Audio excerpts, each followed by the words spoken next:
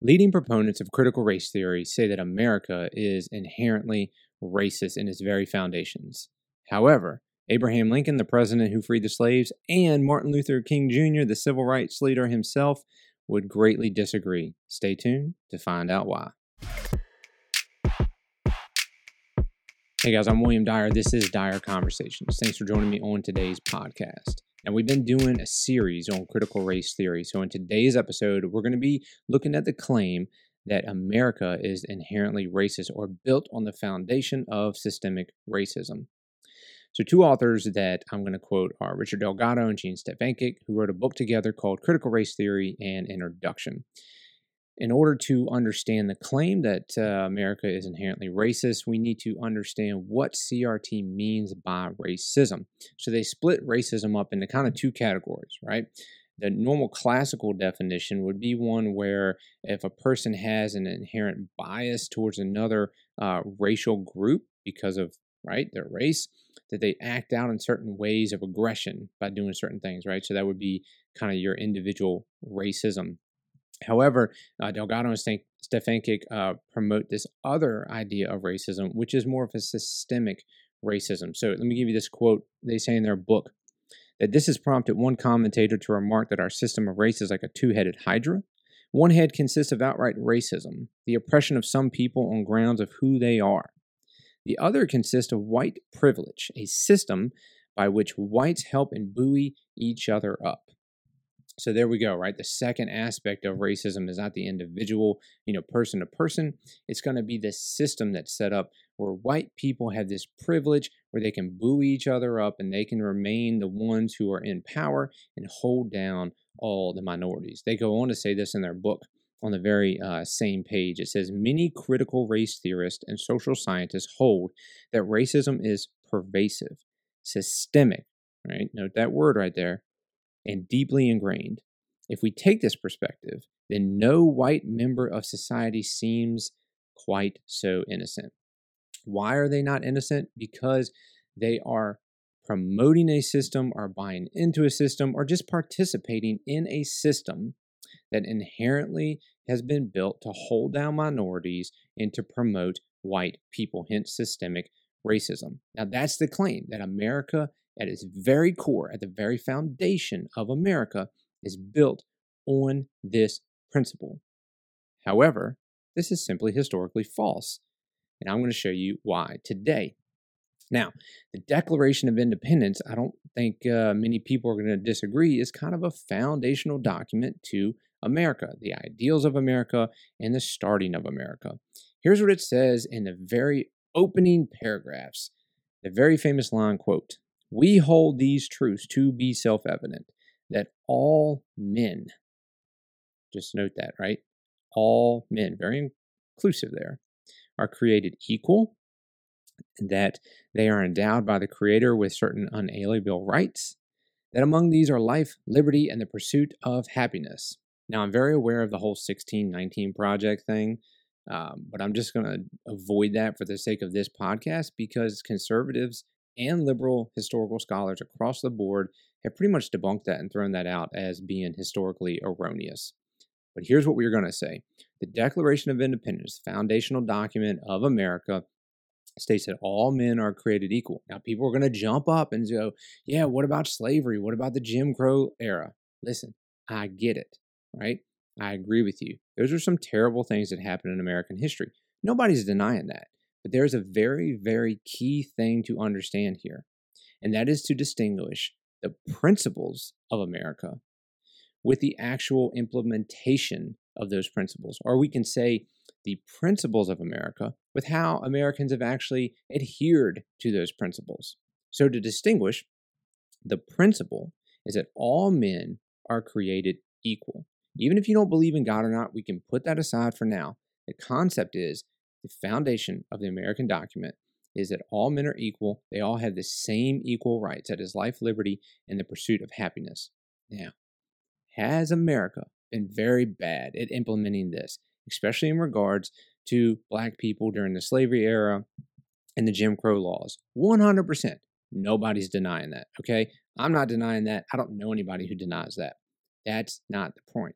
The point is that the principle that all men are created equal is sound. I don't know anybody who can look at that principle and say that somehow that principle is inherently racist. Now, this is the way it has been historically understood. Now, I'm going to give you two key figures here to show you that they agree with me and not critical race theory. And those two key figures are Abraham Lincoln and Martin Luther King Jr. Now, Abraham Lincoln in his famous Gettysburg Address, right, during the Civil War, as they're trying to abolish slavery, I'm going to quote to you from the Gettysburg Address.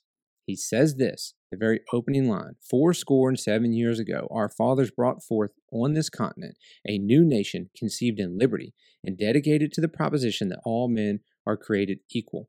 So Abraham Lincoln, at the very opening statement of his Gettysburg Address, harkens back to the Declaration of Independence. And here's what he says about that very principle that is put into the Declaration of Independence. Quote, "The world will little note, nor long remember what we say here, but it can never forget what they did here." And by they, he means those who have shed their blood for the sake of freedom. He goes on, "It is for us the living, rather to be dedicated here to the unfinished work which they have fought here, have thus far so nobly advanced." He says, so look, they have died, they've given their lives for the sake of implementing this principle that is all men are created equal, because we're not doing it by the fact that we have slavery in this country. He says, so it's for us, the living, to continue that work. Continue the quote. "It is rather for us to be here dedicated to the great task remaining before us, that from these honored dead we take increased devotion to that cause for which they gave the last full measure of devotion, that we here highly resolve that these dead shall not have died in vain, that this nation under God shall have a new birth of freedom, and that government of the people, by the people, for the people, shall not perish from the earth." I mean, that's very powerful. He says, listen, these people have come here and given their lives for the sake of freedom of these slaves and freedom of all men, so that we could take the principle from the Declaration of Independence and implement that better, because we're not doing it right now. And he says, the remaining task, the unfinished work, is for us the living to do, and we will not stop. That's powerful. But notice that here, the abolitionists, the leaders in America who were pushing for the freedom of the slaves, did not say that America was inherently racist. Instead, they said the principles by which America was founded are sound, and we have failed in implementing them, but we will not stop until we succeed in implementing them. Now, this is the very same approach that Martin Luther King took in his amazing speech, the I Have a Dream speech. And listen, I encourage you, if you have never read that speech, you need to go read it in its entirety. If you've never listened to the speech, you can go find an audio version online and you can listen to it. It will bring you to tears. And here's what he says in this speech. I'm going to give you a couple quotes. He says this: "This momentous decree," talking about the Emancipation Proclamation, "came as a great beacon light of hope to millions of Negro slaves who have been seared in the flames of withering injustice. It came as a joyous daybreak to end the long night of their captivity. But 100 years later, the Negro still is not free." He says, listen, we got the Emancipation Proclamation that slaves are free. However, we're still in a sort of slavery. And he was 100% correct about that. Now, I want you to note the beautiful illustration that he gives in the rest of this quote. He says, "In a sense, we've come to our nation's capital to cash a check.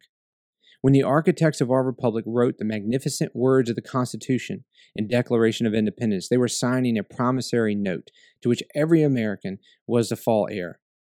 Now, notice there, he calls the words of the Declaration of Independence magnificent. He doesn't say that America was built on inherent racism or systemically racist. No, instead, he says the Declaration of Independence is beautiful, it's glorious. It was a promissory note. And he says that we have come to this nation's capital to cash the check that was originally promised to us in the Declaration of Independence. He goes on to say, "This note was a promise that all men, yes, black men as well as white men, would be guaranteed the unalienable rights of life, liberty, and the pursuit of happiness." Here, the exact same thing that Abraham Lincoln was saying, that the principle is sound and it was a promise, and we have failed in implementing that promise. And Martin Luther King is coming to the nation's capital with all those people standing around and saying, we have come to cash that check. Not like critical race theory says, to tear down the system and build up something else. No, but to say, here's the principle that all men are created equal. Now let's do a better job at implementing it. He goes on to say this: it is obvious today that America has defaulted on this promissory note, insofar as her citizens of color are concerned. Instead of honoring this sacred obligation, America has given the Negro people a bad check, a check which has come back marked insufficient funds. But we refuse to believe that there are insufficient funds in the great vaults of opportunity of this nation, and so we've come to cash this check, a check that will give us upon demand the riches of freedom and the security of justice. Beautiful, beautiful orator Martin Luther King was. Despite all of his flaws, I don't care, he was correct in this speech that the foundation of America is not inherently racist. It was magnificent words that all men are created equal, and that they were coming to cash that check, not to tear down the system, not to say America was inherently racist, but to say we want to do what the Declaration of Independence says that we have a right to do. So in closing, I want to say this. Should we have conversations today about how we, in this generation, can better implement the principles of the Declaration of Independence? Absolutely, 100%. We can always do a better job in making sure that all people in this nation, no matter of race or ethnicity or any other distinction that they have, we can do a better job at talking about how to give them the equal opportunity to have the rights of life, liberty, and pursuit of happiness. But I will not have conversations about tearing down the foundation of America on this historically erroneous concept that America is built on systemic racism. It just doesn't meet the facts, and the leaders of the abolition and the leaders of the civil rights would wholeheartedly disagree with critical race theory. All right, guys, thanks for joining me on today's podcast. I'm here, Dire Conversations, to encourage you always to study the evidence yourself and don't just believe propaganda and the narrative that is put out that you see on social media or on the news. Seek the truth always. Be a filter, not a sponge.